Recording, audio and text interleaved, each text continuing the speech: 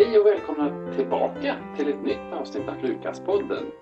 Och som ni kanske vet sedan tidigare så är ju det här poddserien där vi på Sankt Lukas psykoterapimottagning i Stockholm vill dela med oss av erfarenheter och kunskaper till er lyssnare. Om ni skulle ha önskemål, ämnen och teman vad ni önskar att vi tog upp här så är ni välkomna att höra av er till oss. Och hur ni kommer i kontakt med oss så tar vi som vanligt upp i slutet av programmet. Och jag som pratar nu heter Fredrik Pettersson och är psykoterapeut här på Sankt Lukas. Ja, och dagens avsnitt kommer att handla om stress i arbetslivet. Och dagens gäster är Gunilla Mellstedt, HR-chef på Världsnaturfonden med mångårig erfarenhet inom ideella och idéburna sektorn. Samt Lisa Braff som arbetar som psykoterapeut på Sankt Lukas Stockholm och har tidigare arbetat med HR i större organisationer. Så välkomna till oss. Tack. Ja, dagens ämne då, stress i arbetslivet, är ju ett stort och brett område. Men jag tänkte jag skulle börja med att höra om era erfarenheter av hur själva, arbetslivet har förändrats under de år ni arbetat inom detta område. Så om vi börjar med dig Gunilla och dina erfarenheter från främst idéburna och ideella organisationer. Så vad tänker du där? Ja, jag tror att det hänger ihop en hel del med finansieringen. För nästan alla ideella organisationer är tvungna att söka projektstöd, projektpengar hela tiden. Och det blir svårare och svårare. Det blir minskade anslag. Och det tycker jag är stora utmaningar för hela sektorn. Det blir en ökad professionalism skulle man kunna säga. Och det blir en ökad konkurrens mellan organisationerna och de pengarna vi kan få. Och det är ju så att hela finansieringen blir på något sätt lite snuttifierad tycker jag de senaste åren. För man får lite bidrag ifrån Sida, Postkoden, EU, Radiohjälpen och sånt. Och all den här finansieringen bestämmer också vad man ska utföra och under hur lång tid. Skulle du säga att den här utvecklingen har blivit mer utifrån senaste åren jämfört med tidigare? Eller? Ja, jag tycker att det har blivit det. Och om jag tittar på det även ifrån arbetsgivarbranscherna och så har man ju utifrån det här också ändrat sina kollektivavtal en del för att passa in i det här.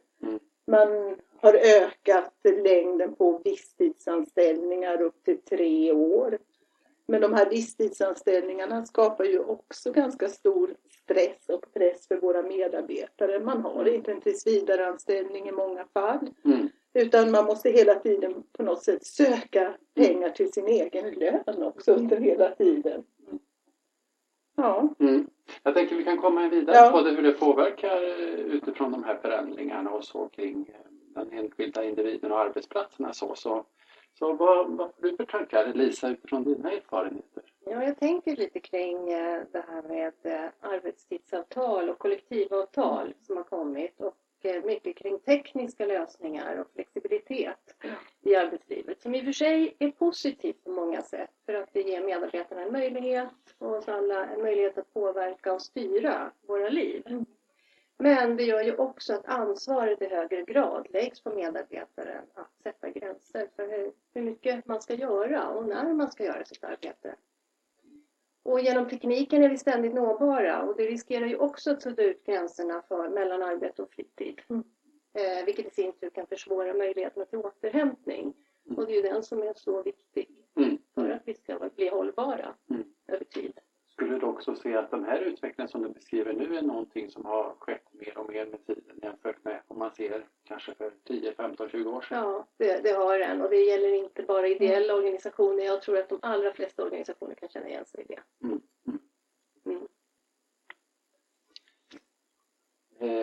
Det jag tänker ändå kanske det är ju mycket positivt med att jobba i en idéburen organisation. Därför att frågorna som man jobbar med stämmer säkert väldigt väl överens med den värdegrund som man har. Det som man tycker är viktigt att jobba med. Det gör ju också att det personliga engagemanget antagligen är väldigt högt. Man vill göra skillnad och man vill göra något väldigt gott i sitt arbete. Och med det kan det också bli ganska svårt att sätta gränser för när arbetet är klart. För att det här är liksom, man kanske har det pågående i sitt liv hela tiden. Att arbeta med det här. Det är nästan lite som att vara i en miljö som nästan är gränslös i den bemärkelsen att ingen bestämmer gränserna från början. Ja, det är det som är det viktiga. Just det här med att få hjälp att sätta gränser. Dels måste man vara duktig på det själv. Men man behöver också hjälp med gränssättning i organisationer. Även om man har lättat upp på de här sakerna. Ja, för det jag tänker då lite på, det jag kommer in och tänker på är ju chefskap, ledarskap och dess betydelse för en sån här organisation och så. Vad skulle ni säga vad ser ni för utmaningar för ledarskapet vad gäller stress och arbetsmiljö utifrån kanske det vi pratade om med det här lite gränslösa arbetslivet som det har blivit?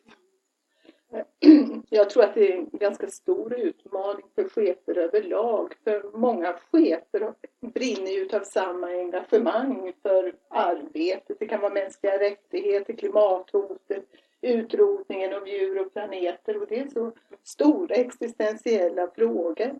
Och man har sökt sig till arbetet utifrån att man brinner av det här. Och sen så har man sökt kanske en chefsposition. Och många gånger är det svårt att släppa det här egna engagemanget och gå in kanske i ett chefskap som kan se lite annorlunda ut. Och min erfarenhet från biståndsvärlden och att vi jobbar mycket, mycket mer globalt, det innebär ju också att många chefer idag måste leda på distans. Vi har medarbetare i hela världen som man inte träffar dagligen utan man sitter på Skype och videokonferenser och det är svårt att vara ett stöd till dem att se förändringar för våra medarbetare. Och också i det här globala så kan man ändå säga också att det blir också en stress för vi befinner oss i flera tidszoner samtidigt. Det innebär att arbetet pågår dygnet runt. För det är alltid någon tidszon där folk jobbar. Och sen, även om vi inte kanske har egna arbeten så är det otroligt mycket samarbete världen över. Mot vad det kanske har varit tidigare. Vi är inte längre inom Sveriges gränser eller svenska arbetsmiljölagens gränser utan vi går utanför den här. Och där finns det som en gråzon kan jag idag tycka med regler och så vidare. Hur ska man förhålla sig till det här? Så med andra ord nästan det gränslösa arbetet, det är bokstavligen så. Det både i Sverige men även det globala arbetsfältet så, med dessa utmaningar. Så. Vad tänker du där Lisa? Nej, jag tänker det du beskriver är ju att i och med att både chefer och medarbetare är säkerligen väldigt engagerade i sitt arbete så innebär det ju att det är gränslöst kanske lite överallt. Men det jag ändå tänker det är ju att här fyller ledarskapet en väldigt viktig funktion ändå. Att sätta ramarna. För om medarbetare ska kunna sätta egna gränser så måste ju chefer från början vara tydliga med vad som ingår och inte ingår i en viss yrkesroll. Och man behöver också vara tydlig med liksom hur gränsen går mot andra yrkesroller. För att man ska ha en möjlighet att på något sätt avgränsa sig. Men det behövs ju också tydlighet kring vilka förväntningar på resultat och kvalitet som ställs. Och också förväntningar kring tillgänglighet och arbetstider. Vilket då är ganska svårt. Jag tänker ändå att man måste prata om det. För att medarbetare tolkar ju det här på ett eget sätt. Och ibland kan ju tolkningen bli väldigt svår. Och man kanske gör mycket mer än vad man orkar med i förlängningen. Och kanske gör mer än vad som förväntas av en egentligen.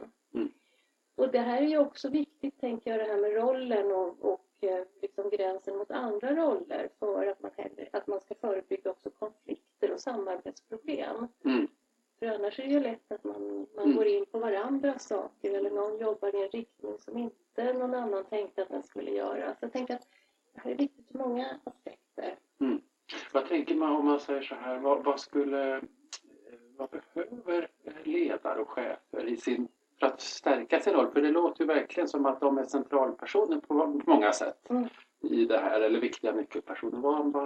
Vad skulle man säga skulle de behöva för att få hjälp i sin roll? Ja, jag tänker att som organisation överhuvudtaget att man behöver faktiskt reflektera rätt mycket både på ledningshåll och chefsnivå och tillsammans med medarbetarna faktiskt. Vad är det för organisation vi vill ha? Hur ska den se ut? Hur ska den bli hållbar över tid? Så jag tänker att det är ett arbete man behöver göra och ibland känns det kanske väldigt stort men samtidigt så är det, hinner man på det i längden. Ja, hur det än är, det här gränslösa och otydliga måste bli tydligare. Och man måste fundera över hur ska det se ut hos oss. Finns det några risker i vår organisation? I så fall, hur kan vi liksom förhålla oss till dem och hur kan vi förebygga dem? Jag tänker det här med frihet i arbetstidens förläggning. Med den okontrollerbara arbetstiden som det heter i våra kollektivavtal. Den är målstyrd, det är förtroendearbetstid. Och det är ihop med att, tänker jag, att tekniken har utvecklats så mycket så många medarbetare jobbar på distans idag. Precis. Och då blir det kanske ännu svårare med gränsdragningen för var går gränsen mellan arbete och fritid. Och ännu viktigare då med tydligheten från organisationen vad förväntningen är. Faktiskt just när man jobbar på distans. Man ser ju inte den medarbetaren kanske så ofta. Men man behöver ju även, jag tänker många jobbar ju också kanske hemifrån ändå. Även om man inte är utlokaliserad i världen eller har kontakt på det sättet så sitter man hemifrån och jobbar på ett annat sätt idag. Så att man blir osynligare. Så friheten i arbetet är på många sätt bra men samtidigt finns det också lite baksidor med det. Men det kan finnas om man inte hanterar det på ett lite rätt sätt. Jag tänker man måste ha en ofta och regelbunden dialog med sina medarbetare. Ja, jag tänkte bara säga det. Jag tror att jag hör mer och mer. Jag menar, jag har ju varit med sedan stämpelklockans tid på gott och ont. Och det är väl bra att det inte är så längre. Men jag hör många medarbetare som säger, kan vi inte hitta något system? För man vill verkligen visa sin arbetstid. Man kan inte mäta den på något sätt. Inte så att man önskar sig en stämpelklocka, men man önskar något tidsredovisningssystem som faktiskt tar med all den samlade tiden man lägger på sitt arbete. Och det tror jag är för sin egen del. För det är liksom, folk är så duktiga och jobbar på. Problemet är inte att någon skulle jobba för lite, utan det är ju snarare tvärtom. Precis. Nästan som man kan tänka sig lite där du säger att stämpelklockan som symbol, men just är att det skulle hjälpa kanske, eller underlätta. Att hålla sina gränser ibland. Ja, nu har jag gjort mer än så här kan jag inte göra idag. Nu måste jag dra ett streck. Jag tänker också lite på din fråga kring det här med vad kan man behöva som chef. Jag tänker ju också att det behöver ju finnas kunskaper faktiskt både hos chefer men även hos medarbetarna kring stress och vad som kan orsaka stress och kunskaper om symptom på stress som man kan uppmärksamma tidigt både som chef och kanske hos sig själv också. För det är precis för liksom, det man kommer in på är ju då dit att vad gör vi sen med kunskapen i den bemärkelsen att hur förebygger vi stress, tänker jag. Det är ju en väldigt viktig punkt utifrån den kunskap vi har och erfarenheter. Precis. Så vad skulle ni säga utifrån era erfarenheter är viktiga punkter när det gäller att förebygga stress i arbetslivet? Jag tror att det handlar mycket om också chefens närvaro. Att man är synlig för sina medarbetare. Att man nästan dagligen går runt och frågar, hur är det? Kan jag hjälpa dig? Hur ser din dag ut på något sätt? Och det här, vi får inte låta det försvinna in i, jag menar, är det att man jobbar på distans, att vi inte är närvarande och så. Jag tror då att vända den här synen. Ibland brukar jag säga, och det kanske inte är så populärt, jag säger till chefer 80-20.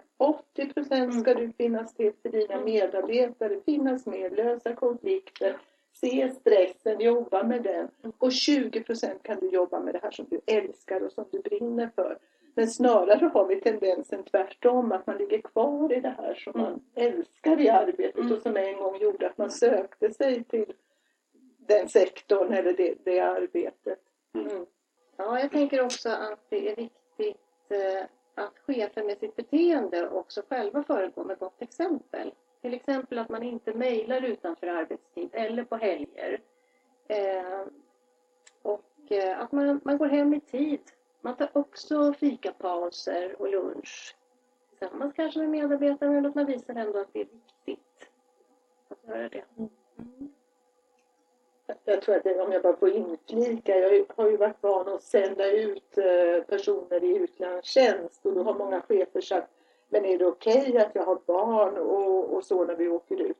Och jag säger, det är superbra, för då tvingas chefen också att gå hem, att man har ett liv utanför arbetet. Att få balans mellan arbete och fritid. Ja, och det visar också de signalerna för medarbetare. Ja, för det låter ju verkligen som det är lite återkommande. Utmaningarna idag med mer gränslöst arbete blir ju verkligen att hitta en balans för en själv i det här så. Men jag tänker lite det här med stress som begrepp. Alltså hur skulle ni beskriva stress och de, vad ska man säga, stresssignaler som kan visa sig, som kanske är viktigt utifrån chef och ledarskap att se? En stor fråga, men jag tänker en stor men viktig fråga. Ja. Utifrån chefens perspektiv, jag tror att i den ideella, min erfarenhet är väl ändå att många blir chefer internt i organisationen. Och det kan vara extra svårt att bli plötsligt chef över sina medarbetare som man har jobbat med och kanske våga ta det här extra ansvaret. Det kan jag tänka. Lisa. Ja, absolut. Jag tänker att det är svårt naturligtvis att bli chef över sina medarbetare eller över sina tidigare kollegor. Det tänker jag inte är en lätt situation. Men samtidigt så när man går in i chefsrollen så behöver man ju liksom ta det ansvaret och se sina medarbetare och också prata om stress och prata om man ser signaler på stress och ta upp det med medarbetaren. Det kan ibland vara svårt. Men man kan ju alltid utgå från det man själv har sett och om man är orolig för någonting och ta upp det och berätta. Och se vad man skulle kunna komma. För ofta är det ju faktiskt så att när man väl är inne i en väldigt stressig period så kanske man inte själv ser att man är på väg och att man stressat kanske under en längre tid. Så det är viktigt också för att få syn på egna signaler. Att andra hjälper till med det också. Men jag tänkte någonting, du hade lite fråga där om stress och lite liksom, vad är stress för någonting? Ja, för det är ett begrepp som vi återkommer till. Man tänker, vad är innehållet i tiden? För kanske alla som inte riktigt vet. Nej, och jag tänker att i grunden är ju stressen en automatisk respons som syftar till att överleva i en hotfull eller en farlig situation. Och det här är ju något vi har med oss en urminnes tiden när det verkligen var jätteviktigt för vår överlevnad. Men det innebär ju också att man går med en förhöjd beredskap att något kan hända och en förhöjd reaktionsbenägenhet. Och att det involverar både kroppen och hjärnan på olika sätt. Och det är så automatiskt, man kan inte kontrollera det här systemet med vilja. Och idag har vi ju inte riktigt kanske samma hot som vi hade runt omkring oss en gång i tiden som urmänniska. Men hoten i dagens samhälle kan handla om risken att man blir av med jobbet. Vi pratar lite om det här med tidsbegränsade anställningar under 3 år. Att man kan vara rädd för att om jag inte presterar tillräckligt här nu så kanske jag inte får vara kvar sen om 3 år. Det kan också handla om att man inte känner sig tillräckligt kompetent. Eller att någon annan ska tycka att man är dålig. Eller inte har gjort tillräckligt mycket. Så vi har andra slags hot idag som kan påverka igång det här systemet. Men på många sätt kan man säga att även om det är på nya sätt idag så är det kroppens reaktioner som den hade en gång i tiden. Så att man har en potentiell fara framför det här som man måste hantera. Ja, precis. Och man har en förhöjd beredskap hela tiden. Och det vet vi, har vi förhöjd beredskap så spänner vi oss på ett annat sätt. Vi skärper vår hjärna på ett sätt för att kunna agera om vi behöver.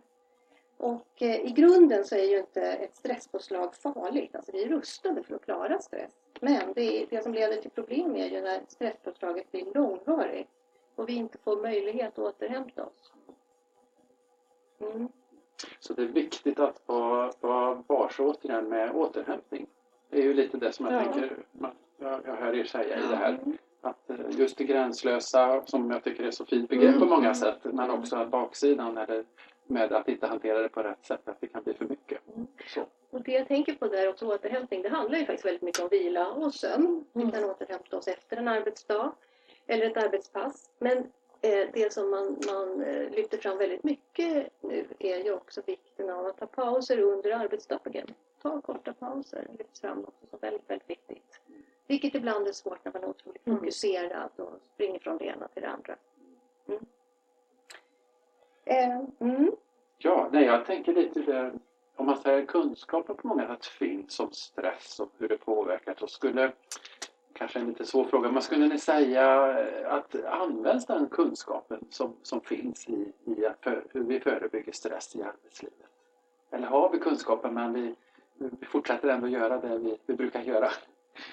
Kanske lite filosofisk fråga, men... Om vi har kunskapen. Ja, jag tror att det ser väldigt olika ut. Jag tror faktiskt det. Men ska vi ta lite kunskaper om stress då? Ska vi ta lite signaler? Ja, vad bra. Ja. Jag tänker att signaler som kan vara viktiga att uppmärksamma, det är ju, alltså, och det här handlar ju egentligen om personer när man förändrar sitt beteende, kanske på ett sätt. Och det där smyger sig ju på mer och mer. Men exempel på signaler är ju att man har ett väldigt allmänt stressat beteende, går fort, pratar fort, kanske äter fort också, även när man är på lunch. Blir mer lättirriterad, drar sig undan och kanske inte går och äter och inte kommer på de här olika pauserna. Det kan ju vara så att man också inte kommer på vissa möten faktiskt. Och andra saker som är ju att man börjar tvivla på sin egen kompetens eller fastnar i problem som kan vara svåra att lösa. Så att det finns en hel del saker att vara uppmärksam på. Det jag tänker också faktiskt kanske händer är att man bryr sig inte om att följa rutiner eller policies som man har tagit fram i organisationen. Utan man börjar liksom tumma lite här och där för att man har bråttom. Så det kan också vara en sån sak. Så sammantaget kan man tänka att man börjar förändra sitt beteende till någonting mer uppvarvat, låter det ju lite som. Att allting ska gå snabbt. Precis. Och även på organisations- och gruppnivå så kan man ju se signaler och överlag att arbetsgrupper har bråttom eller att man får en högre sjukfrånvaro, personalomsättning. Men även konflikter och samarbetsproblem brukar uppstå. Kanske när folk inte riktigt har tid. Om man då kanske kommer lite, hur jobbar man med, vad ska man säga, det här på Sankt Lukas? Ja, dels så har vi inom Sankt Lukas stöd till chefer i form av utbildning eller handledning. Vi arbetar med gruppinsatser i till exempel konflikthantering. Håller utbildningar i organisatorisk och social arbetsmiljö, stress bland annat. Och vi arbetar också med samtalsstöd till medarbetare som har olika problem. Och där stress faktiskt är en vanlig anledning till att arbetsgivare skickar medarbetare. Så mycket på något sätt kan man säga att verkligen tydliggöra vad som händer och vad är stress och att verkligen synliggöra det. Okej, så här lite avrundningsvis då. Vad skulle ni utifrån era erfarenheter vilja skicka med då? Vad är viktigt när det gäller stress och arbetsmiljö till de som lyssnar nu som lite avrundning? Ja, jag tänker på det som du sa Lisa här med de här signalerna. Det är klart att man måste vara närvarande för att se signalerna. Och det tycker jag, det skulle jag vilja skicka med alla chefer, vikten av att finnas så närvarande och synlig så att man ser den här förändringen som kan ske hos en medarbetare. Och också inte vara rädd för det, för jag tror att alla medarbetare verkligen vill bli sedda i organisationen och av sina chefer. Precis. Det tänker jag är jätteviktiga ord. Och jag skulle vilja lyfta fram det här med tydlighet kring krav och förväntningar och tillgänglighet. Och att man stämmer av med sina medarbetare. Har vi uppfattat det här lika? Tänker vi kring det här? Är det okej att stänga av sin mobiltelefon när man går hem? Ja, Mm. det är det. Mm. Koppla ut, koppla av. Mm. Och man kanske till och med skulle på något sätt föra fram det. Att det här ser vi här är viktigt på vårt arbete. Att vi gör på det här sättet. För att på så sätt ta hand om arbetsplatsen, arbetsmiljön och de enskilda medarbetarna. Tydliggöra det. Okej. Med det så avrundar vi det här avsnittet och tackar Lisa och Gunilla. Intressant samtal om stress och arbetsmiljö. Tack så mycket. Och vi välkomnar ju som tidigare respons, idéer och synpunkter från er lyssnare. Så mejla oss gärna och hör av er på stockholm@sanktlukas.se. Och vi finns ju även på sociala medier som Facebook och Instagram där ni också kan komma med kommentarer och så. Och med det så tackar vi för oss och på återhörande.